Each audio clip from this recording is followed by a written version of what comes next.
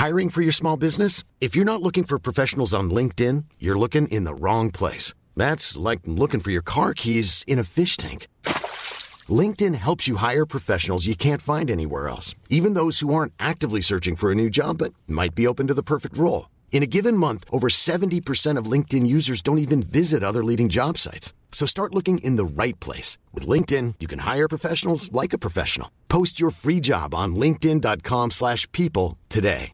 Mom deserves the best, and there's no better place to shop for Mother's Day than Whole Foods Market. They're your destination for unbeatable savings, from premium gifts to show-stopping flowers and irresistible desserts. Start by saving 33% with Prime on all body care and candles. Then get a 15-stem bunch of tulips for just $9.99 each with Prime. Round out Mom's menu with festive rosé, irresistible berry chantilly cake, and more special treats. Come celebrate Mother's Day at Whole Foods Market. A lot can happen in 3 years, like a chatbot may be your new best friend. But what won't change? Needing health insurance. United Healthcare Tri-Term Medical Plans, underwritten by Golden Rule Insurance Company, offer flexible, budget-friendly coverage that lasts nearly 3 years in some states. Learn more at uh1.com. Ready to pop the question? The jewelers at BlueNile.com have got sparkle down to a science with beautiful lab-grown diamonds worthy of your most brilliant moments. Their lab-grown diamonds are independently graded and guaranteed identical to natural diamonds, and they're ready to ship to your door. Go to BlueNile.com and use promo code LISTEN to get $50 off your purchase of $500 or more. That's code LISTEN at BlueNile.com for $50 off. BlueNile.com, code LISTEN. Hello, Ramblers, and welcome to the latest Ramble Meets with me, Andy Brassel. Now, I know that for all of you listening, the current situation is challenges and we've all had to adapt. Of course, we're all recording and producing our shows for Football Ramble daily at home at the minute. But if we're stuck inside, then so is everyone else. And I'd really wanted to get today's guest, Jan Åge Fjørtoft, on for a long while. But as you might be aware, he now works in television, as seen on a variety of Champions League touchlines all over Europe. So I thought that the fact that all Norwegians who've been abroad were locked down even before the rest of the population might give me a chance to catch him. And so it proved. He was really generous with his time, and I'm sure you'll love it. It's not just a great journey from home via Austria to the Premier League and beyond, but as you'll discover, he's a really great storyteller too. So when we pick up the story with Jan, he's already started playing in his childhood home of Gurskum, which is a small village in western Norway, in a mini stadium called River Plate, because it's around the time of the 1978 World Cup and the pitch is next to the river handily. And now his eyes have been drawn towards the bright lights of professional football down the road at Hud. What happens next? Let Jan tell you. This is Ramble Meets with Jan Åge Fjørtoft.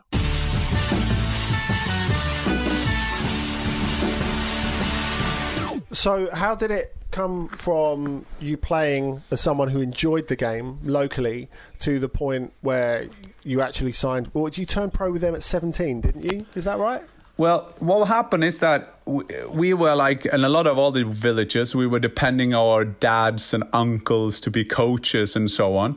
And I remember when I was 14, we had my dad came to me, and he was in oil. He was a captain on a supply ship, and he said to me, "Yeah, listen, I know we don't have got a good coach for you, so this year I'm going to be your coach." And I said, "But Dad, we have a problem. You're away half of the year."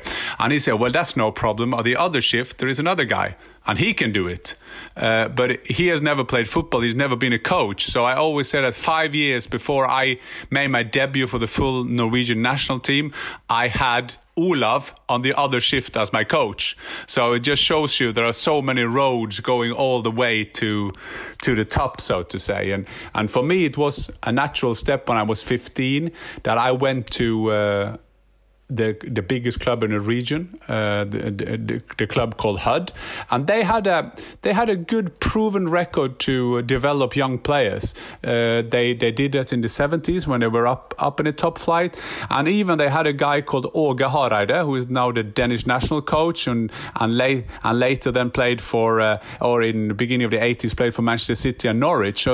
So I kind of knew about that, and I remember when I was 9. That was the first time I met Åge Hareide. He was a schoolmate of my uncle, and that was a big day for a young Jan. And I'm happy and proud to say that Åge Hareide is now one of my best football friends. And so after building your career in Norway at Hødd and at Lillestrøm, you end up going to Rapid Vienna at 22. You have some great seasons there. And then by the time you're in your mid-20s, you end up going to England. And presumably this was always in your mind because, I have Norwegian friends. I know how they are about English football. And I guess that was... English football was always a big part of your football upbringing? Absolutely. And as you know, or maybe you know, but since 1969, we always had our match of the day that started Norwegian time, 4 o'clock, and your time 3 then.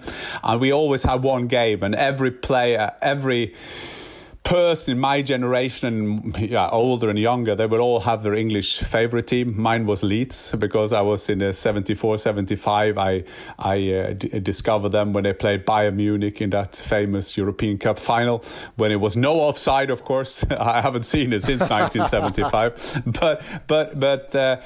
So England was always on my mind. But at that time, we didn't have a great tradition in Norway to transfer players abroad. The big clubs or the big leagues didn't look to Norway. We didn't have a lot of professionals. And at the time when I went from Lillestrøm to Rapid Vienna, the top record fee out of Norway was £70,000, and I was sold for £300,000. So that was a big step for us. And while I was in Vienna, we slowly got a better national team, which I think is a key for every country. If you see Belgium, Switzerland, Austria, all these kind of smaller football nations, you need to have a good national team to kind of be on the international stage. And slowly my mates like Erik Thorstvedt going to Tottenham and so on, that opened the doors for us others, because then they saw, well, it's at this time it's good to have Norwegians there because they train well, they're more like us, they speak the language, and they are good guys, because we had some role models like Thorstvedt coming over. So that kind of opened the door for me being in Vienna.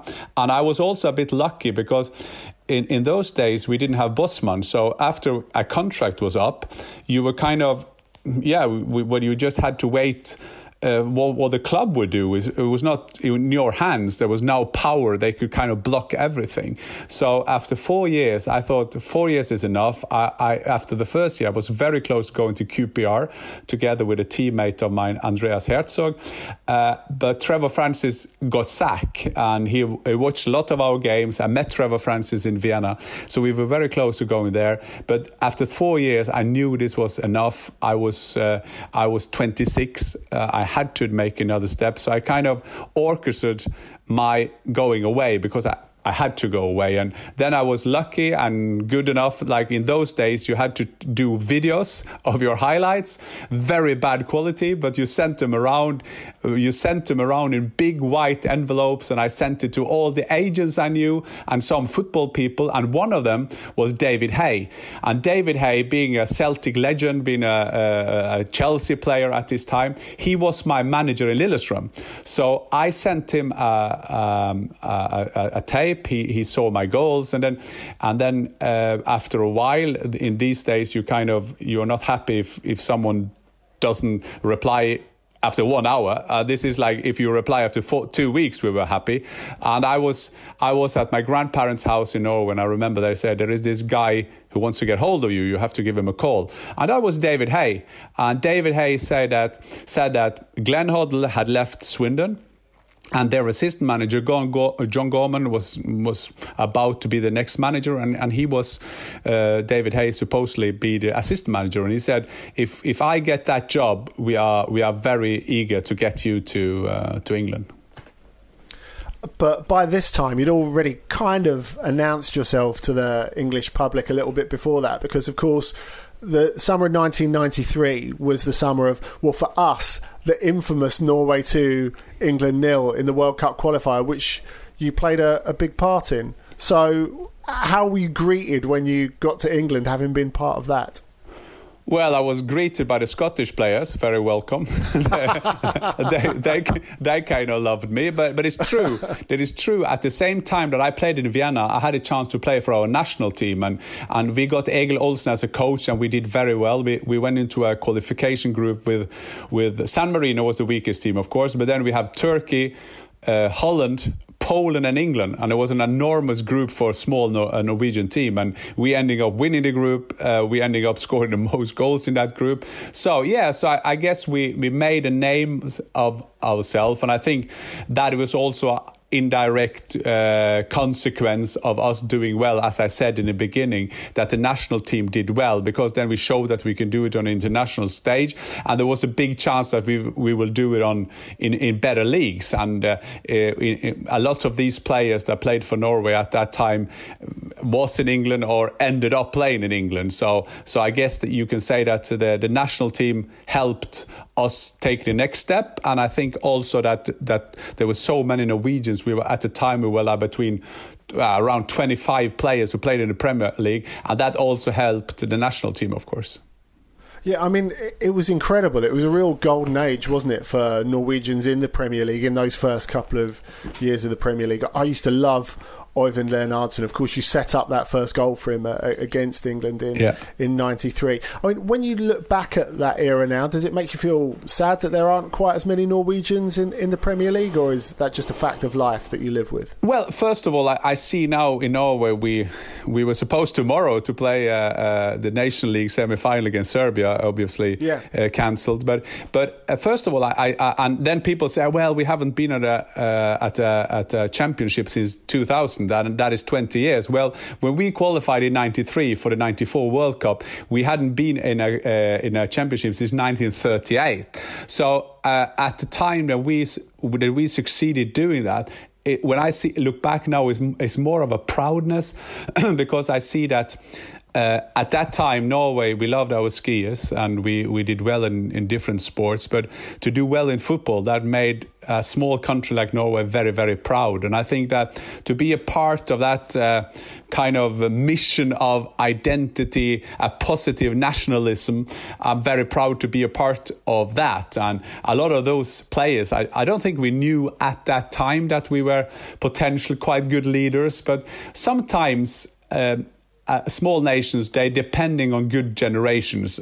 I guess big countries do as well. We know the golden generation of England, which didn't do as good as they could have. And we also saw that in Germany with Schweinsteiger and Lahm, who also used a bit time before they won the Champions League in 13 and the World Cup in 14. But still, we are depending on it because we can't lose any generation. And there was a bit timing because I came to England in year 2 of Premier League and that was before everything exploded that any foreign player would end up in England because of the money, because of the quality and so on and so on. So I always tell the story about me being at Sky talking about how it is like to be a foreigner in English football. And now the fact is that you have English people talking about how it is to be an Englishman in English football. And so things changed. So it was a good timing. We had an agent who was good in the English market, a guy called Rune Hauge, as everybody knew at the time, took a lot of players over. We had a national coach who had a great philosophy. He was a bit ahead of his time because we were very good defensively, but also the way we attacked with like unbelievable speed, and till the other teams kind of realized that not only the passing that some clubs and national teams at that time thought was the key to everything. We kind of rushed in goal after goal. And if you have a look at the second goal that we scored against England at home, it was like our goalkeeper was forward and back and up to me, back to one player, putting it in, and it's 1-0, 2-0 against England. And so I think that we kind of shocked the way we played. We shocked them, and we managed to do that for 3-4 years. And when you did make it to the Premier League, it was a sort of slow start for you, but a real season of two halves at Swindon, because you couldn't get it going at all before Christmas. And then all of a sudden, with this goal you score against Tottenham, you're off and away, and all of a sudden you're scoring goals for fun, and there's even a possibility that Swindon could stay up for a little bit? Well, what happened is that when I came to England, like you said, I felt it was a dream come true. I still get that goosebumps when I think of me flying into Heathrow, knowing that I'm going to play in the English Premier League, that I'm going to play in England, and be able to play against the best teams that I followed since I was born. And the first game we played at Bramall Lane, and we played a 1-1. I got a knock. I think we got a 1-1. I think it was. And I got a knock on my foot. I got a small injury, it was an injury that kind of didn't help me. But did I tell the manager? Did I tell the physio? Of course I didn't, because I wanted to play on. And I thought that I was not used to being injured anyway. And I thought, for a goal getter, if you're in there, you're lucky to get that goal. And so slowly over the autumn, getting more and more games, I didn't play well. I didn't break the code to English football. And what is happening then is that you kind of lose your confidence. So people saying that the manager will lose confidence in you, well, that you can get back. I mean, that you can somehow get back.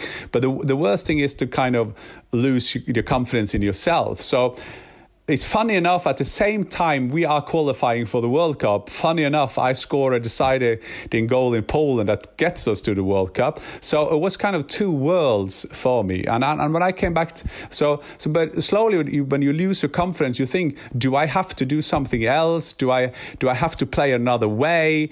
Is my quality, the quality is enough maybe for Austrian football and the philosophy of the national team?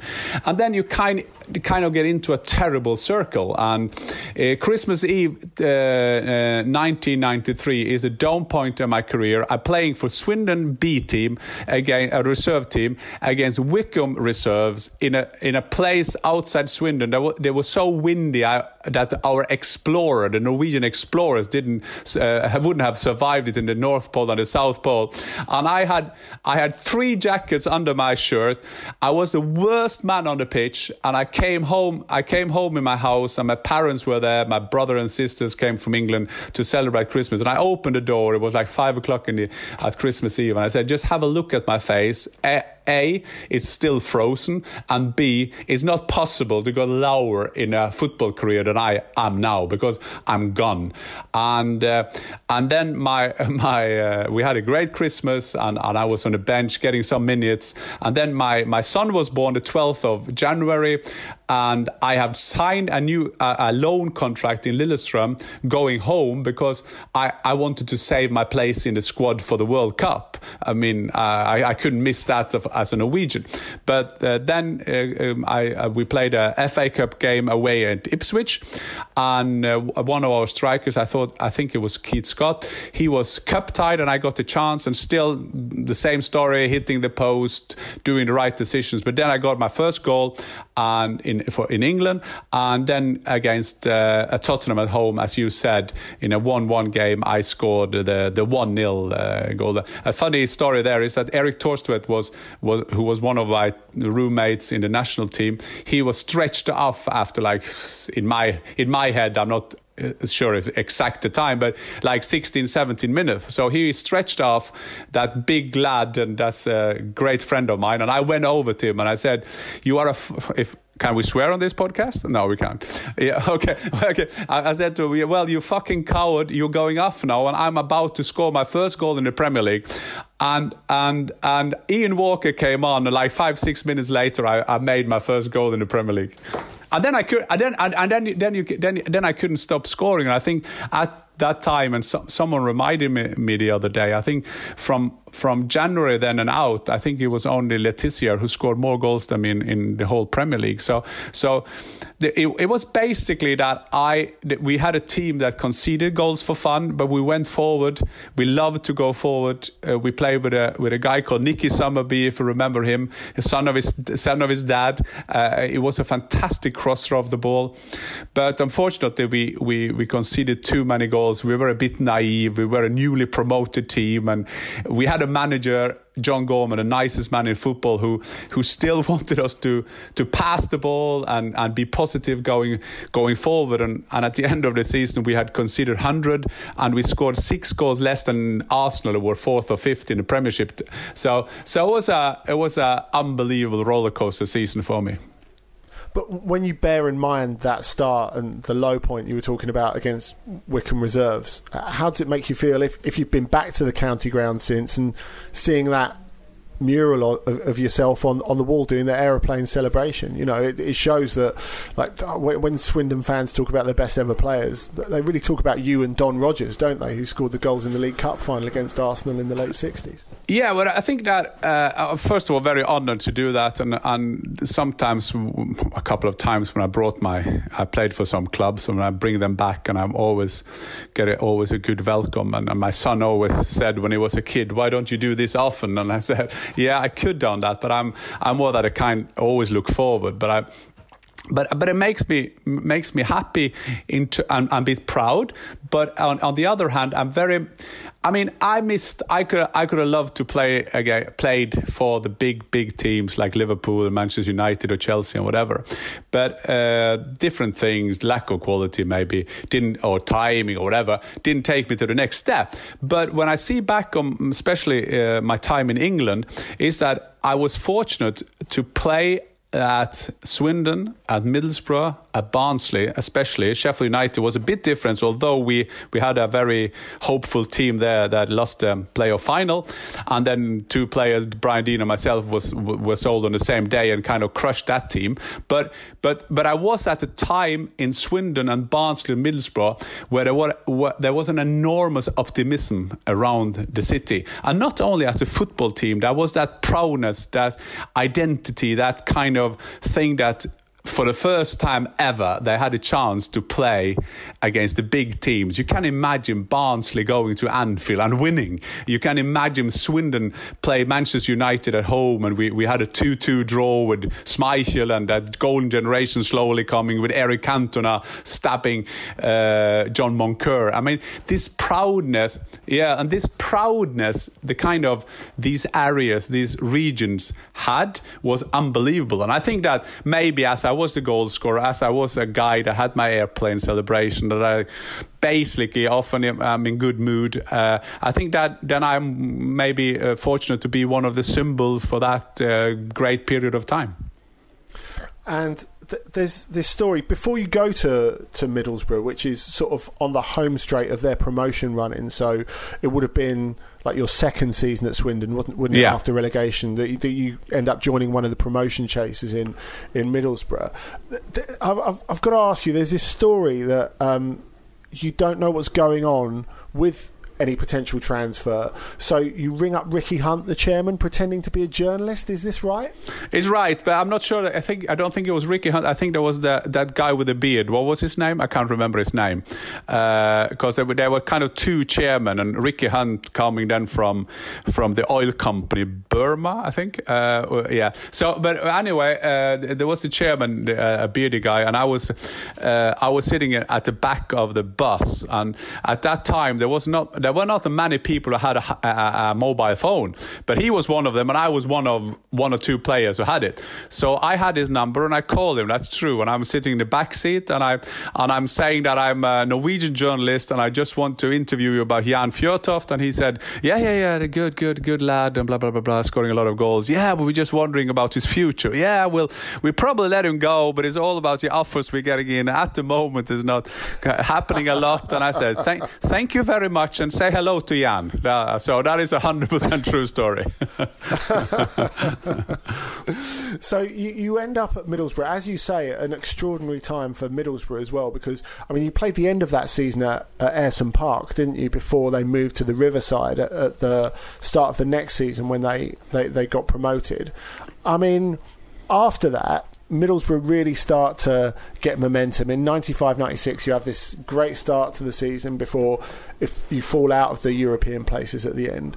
But of course, there's this great click between you and Juninho. Yeah, exactly. And what I thought after Swindon, I thought that a Premiership club would come in for me. I kind of hope that someone will get in, because this season I ended up scoring 28 goals in all competitions. But but that never happened. And then Brian Robson called, and you know how it's like. I mean, that's what Kenny Dalglish always did at Blackburn. I mean, when Brian Robson call you kind of say yes before you come to Robson, because you want to be a part of that aura of that great player. They sold me a project. They sold me Riverside Stadium. As you said, I played the last games that season. I played at Ayresome Park.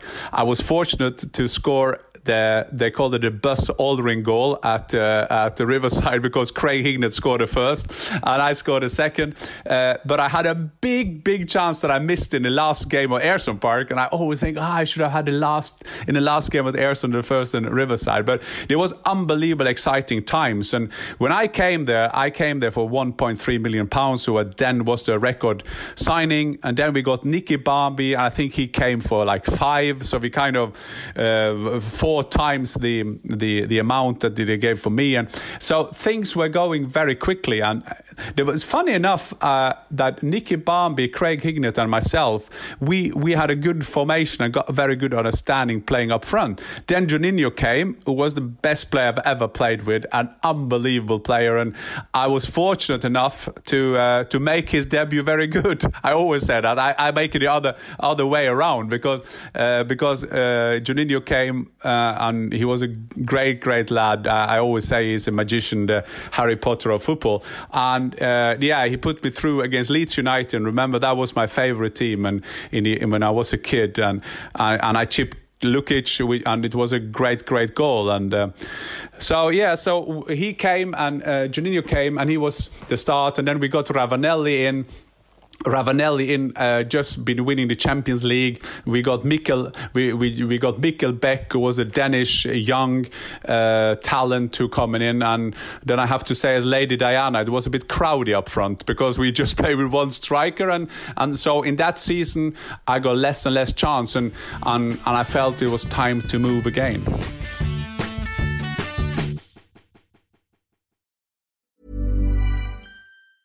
Jewelry isn't a gift you give just once. It's a way to remind your loved one of a beautiful moment every time they see it. Blue Nile can help you find the gift that says how you feel and says it beautifully, with expert guidance and a wide assortment of jewelry of the highest quality at the best price. Go to BlueNile.com and experience the convenience of shopping Blue Nile, the original online jeweler since 1999. That's BlueNile.com to find the perfect jewelry gift for any occasion. BlueNile.com.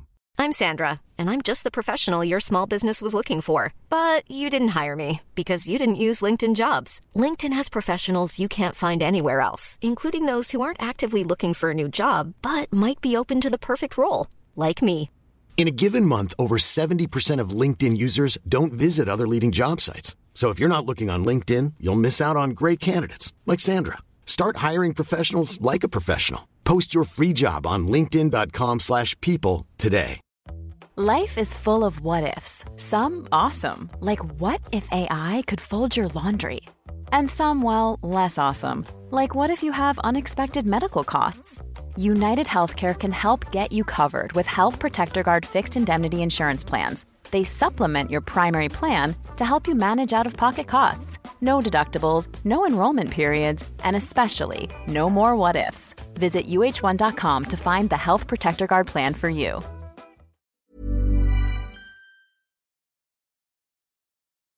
We could call it Pete and Mark's Colossal Tussle. But we didn't. We called it Wrestle Me. Wrestle Me, Mark. Wrestle Me, Pete. A celebration of all things WrestleMania and beyond. And you may be thinking, I'm not really into wrestling. Well, don't worry. There's something for everyone. To be honest, it's mainly about stuff like this. So hang on, Easy Lover was the original theme on WrestleMania? It was. Someone heard it on the radio and went, that sums up everything about WrestleMania to me. And this. You can really see the old back acne on test. Yeah. And this. Is it worth reminding people of what Earthquake John Tenter looked like at 23 years old? Yeah, I think so. And this. For the record, Marty has made it very clear, and I agree and believe him, that he has never, A, had sex with his daughter, or B, wanted to have sex with his daughter. And the people behind the face paint doing the most unique job in the entire world. Get it wherever you get your podcasts. That's Wrestle Me. Wrestle Me, Mark. Wrestle Me, Pete. when it got to the back end of your spell at Barnsley, when did you know it was time to leave England? Was it because of the offer from Eintracht Frankfurt, or had you just had enough anyway? How did that work? No, I think it was often transfers are more coincidentally as you may think, because Sheffield United, they sold me and Dean on what the Sheffield United fans call the Black Thursday. It was just like we were both, the strikers were gone, probably some bills to pay, you never know. Then I went to Barnsley, and the reason I went to Barnsley is that I had a chance to play in the Premiership again, but we got relegated, and John Hendry, my teammate and now my roommate, was the manager. The first thing he does is tell me to call him Gaffer. So I can't call you Gaffer. So from day one, it was hard for me to kind of play with. He was still a striker. He did a wrong way. I think he should have played other strikers, but he put himself in the team. And John, I love John Hendry. He's a great lad, but he's not the best manager I've had, and I've had some bad. And so there was a bit thinking of me going back to Sheffield United, that I had a great spell, and I still lived in Sheffield. I saw the players all the time. But then but one of my teammates in the Norwegian national team, he always called me and said, "Jan, I'm playing Eintracht Frankfurt. We need a striker. Why don't you come here?" And I was I just got another kid. We had 2 kids. I bought my house in Sheffield, and I said, it's a too big step. And I love England. I always loved England. I still do. And I wanted to live there. And then 2 games on the bench again, and then he calls me again. He's an agent now, and I always say that I'm his first signing, and he always says that, and he was a player. And then at one time I thought, well, German Bundesliga, I want to play football. I am on the bench in the championship. There is no future. I was more or less finished with the national team anyway, but still I had a hunger and passion to do well on the pitch. I love scoring goals. I love to play. And I'd also been a big admirer of German football. England and Germany were always the two teams or 2 countries that I followed, and I followed Bayern Munich and all that. So I had a chance to go there. So I went down to Frankfurt and had a look. We negotiated a contract, and I signed. And I came to the hotel, and the telephone calls, and I have a look, and I see this the gaffer that called me, and I just took in the hotel room. I started with a rant on him for 1.5 minutes, calling him all names in the book of swearing words. And when I was finished, John Hendry said, "You have signed, have you?" and then and from then on, we were teammates again, we were roommates again, and we were laughing. And so then I suddenly was in Germany with 2 kids in Sheffield, and I made a deal with them that the 2 first months, I think this was in November, December, October, whatever. So I was commuting, so we played on a Saturday. I went home with a plane to Manchester, then a car to Sheffield, and then I went home again or back to Germany Monday night. So it was a quite stressful time, but it was fantastic to play in Germany, and started a new love affair for me that I still kind of use now, because I'm a lot in Germany. And I was going from being on a bench for Barnsley in the championship to play for 65,000 in Dortmund. That was my first game on a Friday night, playing Julio Cesar and Sork and all that great Dortmund team. So that was fantastic. Well, it's clear even when you talk about Eintracht now, Jan, that they're a huge part of your footballing life. What is it about Frankfurt as a club that makes them so special? Well, first of all, it's the only club in Germany. So I would love to have the same to one club in England, but I can't do that because I got 4 clubs. There is a lot of women I would like, but I'm married. Let's put it this way. So that is a good start, I think. But Eintracht was special in again, I'm always one of those, and I've been that all my life. I always try to put my own career and sport and football and fans in a wider perspective, and there are things happening in a football life that is well, it's just meant to be unbelievable. We had, at the end of the 98-99 season, my first season there, scored very early, but we still had a bad spell, and we were fighting against relegation. There is 4 games to go. We are playing Werder Bremen away, Dortmund at home, Schalke away, and Kaiserslautern, who wanted to get into Champions League with Otto Rehagel, Ballack, and a fantastic, great team.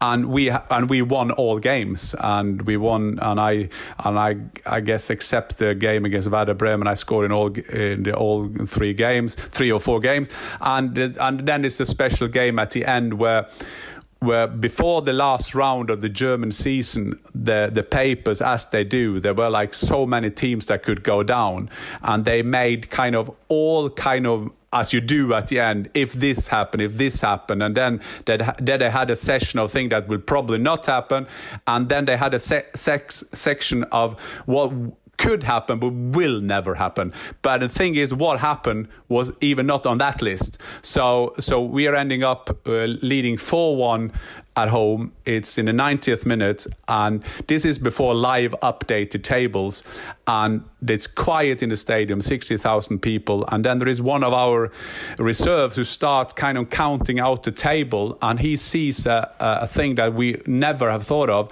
If we scored another goal, we would have the same goal difference of like Nuremberg, who was never ever going to go down, and they had even planned and was everything ready for a barbecue and beer to stay up party. So at 4-1 in the 90th minute, they kind of shouted in, if we score another goal, we'll be all right. And like I said in German TV afterward, well, I just had to score one then, and I scored a goal around the 90th minute, and I did it with a trick that I kind of did when I was a kid. They call it in German, they call it Übersteiger. That is a trick that I kind of do a different trip. Step over and I get the goalkeeper down, and then I score with the other foot. And this goal saved our place in the Bundesliga, and I kind of, that connected, I guess that goal connected me to Frankfurt for the rest of my life. And there are always in the end of the seasons, they call me up as the expert on big relegation dramas, and I guess that's one of the reasons that I do a lot of work in Germany. I'm a bit like Jerry Armstrong, Armstrong that scored for Northern Ireland in Spain, and is still an expert for Spanish football. Like the World Cup was in 1982, so I guess I'm the new Armstrong. But that goal is such an iconic one, isn't it, against Kaiserslautern? I mean, I think it was Ballack's last game for Kaiserslautern, and you can see him trying to get back as you put the finish away. Yeah, it's such a calm finish when you know how much is riding on it. And I know, and I always say that if I miss that one, trying to do that, I will probably never be in Germany again. And I mean, that is timing in football again. Having said that, I always did that when I went straight to the goalkeeper, because there was so much, when you go straight at the goalkeeper at that, there is not much angle. So either you have to chip it early, or you have to use your speed that I never had to pass the goalkeeper. So that this was what I did. And yeah, I'm very proud. They had a Bundesliga had a big thing now of 50 things in their 50th history of the Bundesliga, and Bundesliga is a great league, and this was nominated as one of them. And yeah, this goal is unbelievable. And I always say that if every Frankfurter who come up to me and say they were in the stadium, this would be like 200,000 capacity stadium, because everybody was there. And there was also an iconic radio commentators, because they had this, as you have in England, they go from pitch to pitch, and this guy from Frankfurt, he's fantastic. He says, Jan is Jan, and then he does this, and what about this? It's like a dog's nose. He's so cold in that position, and then this guy from Nuremberg comes in, and we are slowly dying in Nuremberg. And when I came home, it was unbelievable. Afterwards, when I came home to my house in Frankfurt, all the neighbors that I didn't know a lot, but the whole house were into Frankfurter colors, and then I came into my family, and we were sitting down and watching the highlights before we went to a party, and then Frank Baumann, who is now the sport director of Werder Bremen, he missed the biggest ever chance. So if he scored that not even that 5-1 would be enough. And I remember I got nearly sick. I had to sit down on my sofa because I was unbelievable. And last year in October, I met Frank Baumann again. I hadn't seen him in 20 years. And he was now the manager of Werder Bremen. And I didn't say anything, and he didn't say anything. And then he just looked at me and he said, "Are we going to talk about that day in 1999?" And I said, "Well, you had to start." And yeah, it was that is the great thing about football, I guess. So you wound up your playing career in Norway and retired at 35, and then you become the sporting director at Lillestrøm. You're there for 4.5 years. Yeah. The team won the cup in that time. Yeah. Which I think was either the last or the penultimate time that they won the Norwegian Cup. So how do you get from working very much day to day at a club to the point where you think, actually, I think my future is in broadcasting instead?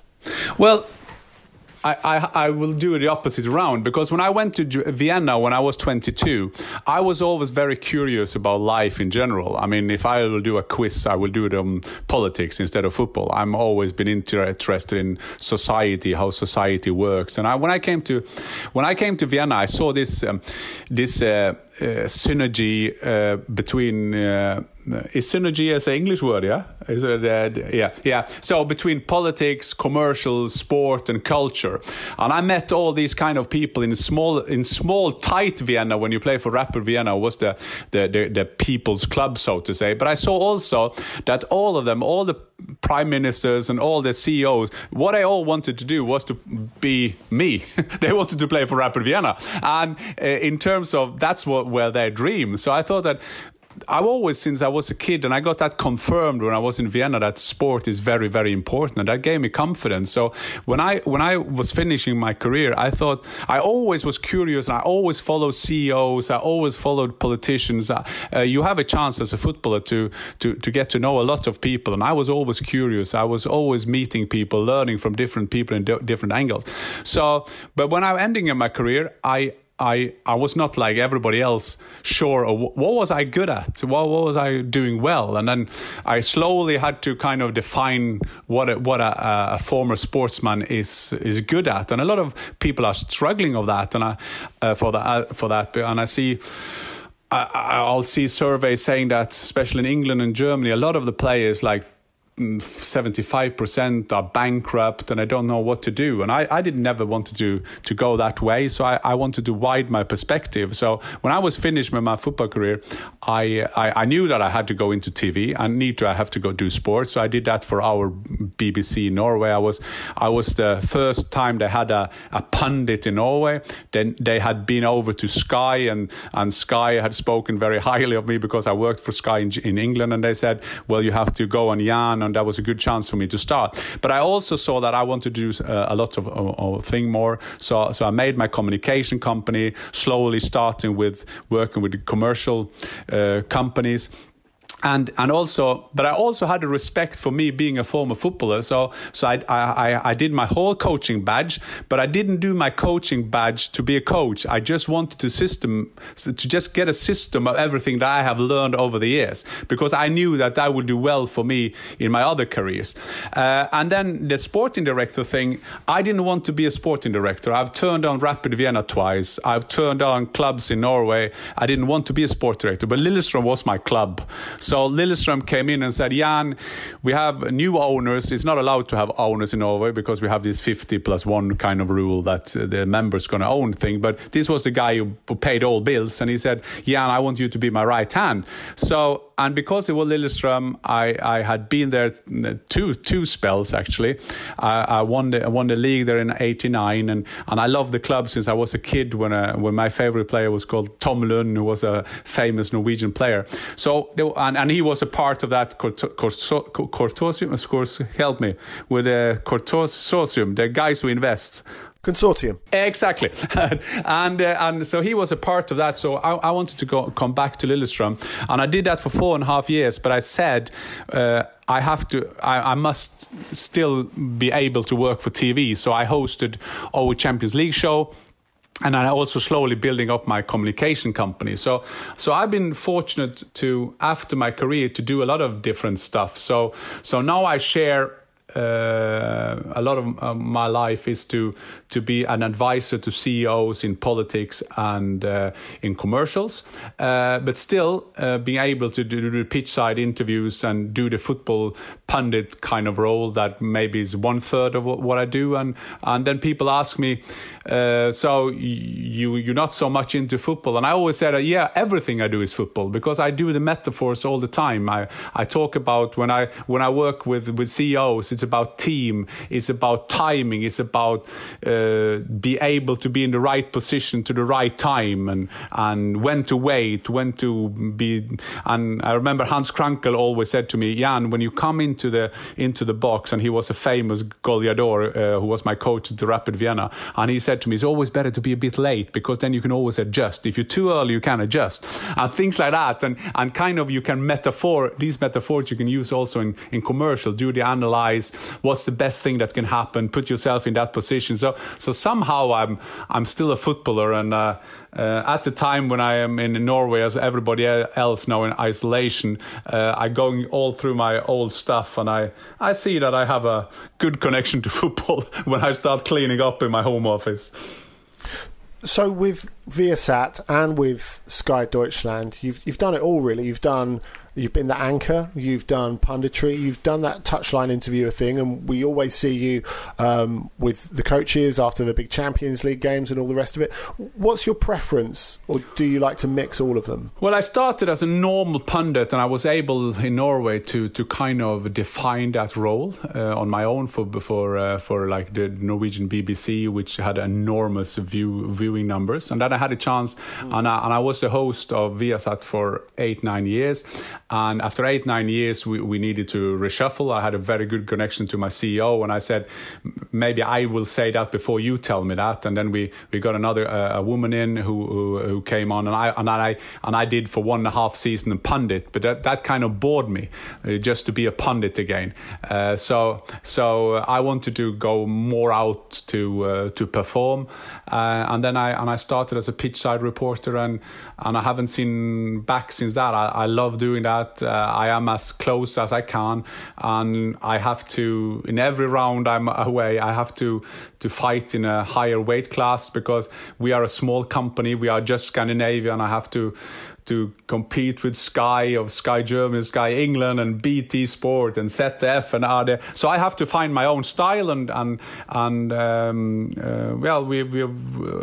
you have to build up your credibility. You have to build up your ability to get them to talk to you, and I guess it's a advantage for me in terms of that I played the game myself, but the coaches, most of them, well, Klopp, that I've known for many years, he will know that, but most of coach won't know that. But I think that they will know it when they hear my questions, because I'm not so much into this formation in midfield. I don't care about that. I'm more into what did you do to get that player going again after you told him that he was not good enough for your team, and those kind of things. And yeah, so I love doing that. It's a bit stressful then and again, but that's life. And now when I'm sitting here in isolation, I guess we all miss that stressful time, don't we?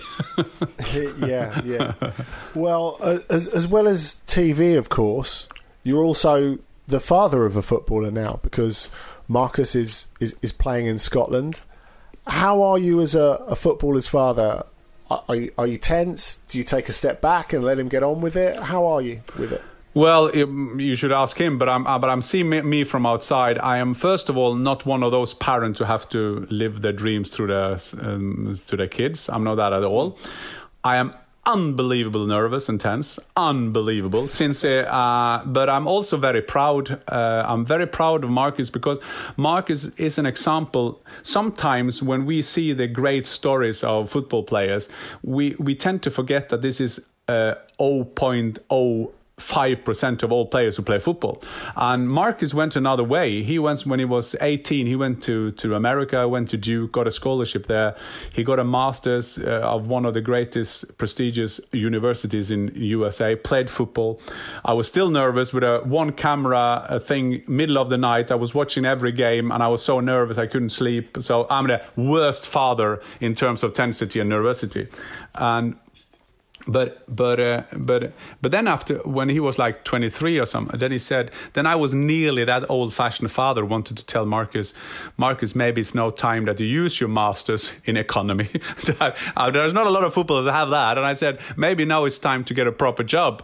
But before he said that, he said, Dad, I would just want to tell you that I want now to travel the world playing football. And I said, okay. And so he went to New Zealand, played 1 year in New Zealand. It's not possible to get further away from your parents. I mean, we should maybe take that as a sign. And then he sorted out that he had a trial in Scotland. And the good thing about everything is that I haven't been involved. Obviously, I talk to my kids more or less every day, and I help him. I put up his safety net and try to give him some advice that he can follow or not follow. But he went to Scotland all on his own, and he made a trial, and they offered him a contract. And now they offered him to extend that contract. And Marcus is now 26, but as a footballer, he's like 22-ish because He'd never played professional football before he came to Scotland as a 25-year-old, and we took the family over and we saw him play against Rangers for 50,000, and I'm unbelievable proud. And he's playing a centre half, a big centre half, so he's a different player than me, but still. I'm so proud that he goes his own way, and I try not to interfere at all. And when, for example, he did his contract, he had a help from a good agent in Scotland. I didn't even look at the contract. So after 1 month, I said, "Can I have a look at your contract?" And he said he sent it over. And so I tried to let him have his own life, but I talk to him every day because I think he will do mistakes, and he doesn't have to do all the same mistakes that I have done. But I think it's so good. And I mean, he's not on a great money in Scotland, but he went from being a student to be a professional. So I said to him, "You will never have more money in your life feeling than you have now." And he has the right ideals. And I sometimes think, and he got a friend there as well playing who did the same at Duke. And I sometimes think, and I hope that they should get more press for the way they've done it, because I think that could be a way for a lot of players who can do that, because everybody won't get it to the Premier League or the Championship even, but then go and do your education, and then you have two legs to stand on. And I think the agent was quite good. He told me that the chairman said when he extended his contract, and he said, they said, "Yeah, but when will you come again for another contract?" And he said, "One thing I can tell you about Marcus, he's the only one who's losing money playing football." And I think that is a good legacy of his football career, because he's just following his passion to be as good as he can. And arriving in the UK at 26, could there be a better sign? Surely not. No, I don't think so, and I think that there will be ups and downs, and there are some games that and I always said to Marcus when they lost, then you just have to pay, then he will be out, and then we got another guy in, and I think just have to put your perspective where you are in life. And then he came on, and he played 3 games, and one of them he played very well. I saw that game, and then he lost again. He will be out again, but that is a part of football. I mean, a manager will always make decisions, and then you just have to build up your credit. And that's why I think that sometimes footballers should have another perspective, because there is no use of being annoyed at the manager, because the manager's decisions anyway, and you just have to do as good as you can and prepare as good as you can. And then whatever happened, I think what he will learn from his dad is that I tried to get football into perspective, and I still use what I learned in football in other capacities. And like Marcus, he got the education as well, so he will soon overwhelm me. So I'll try to get him to be in football as long as I can, so he won't be bigger than me.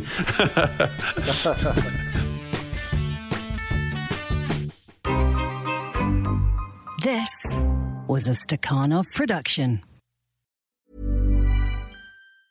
Small details are big surfaces. Tight corners are odd shapes.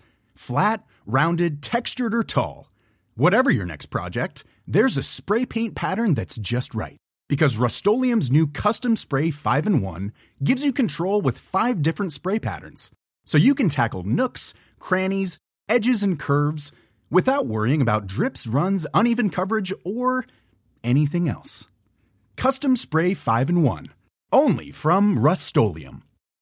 When you need mealtime inspiration, it's worth shopping Kroger, where you'll find over 30,000 mouth-watering choices that excite your inner foodie. And no matter what tasty choice you make, you'll enjoy our everyday low prices, plus extra ways to save, like digital coupons worth over $600 each week. You can also save up to $1 off per gallon at the pump with fuel points. More savings and more inspiring flavors make shopping Kroger worth it every time. Kroger, fresh for everyone. Fuel restrictions apply.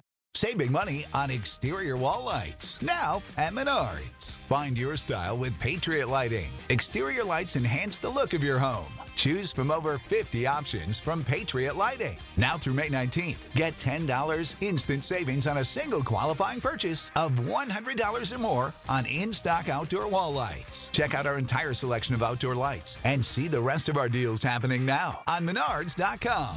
Save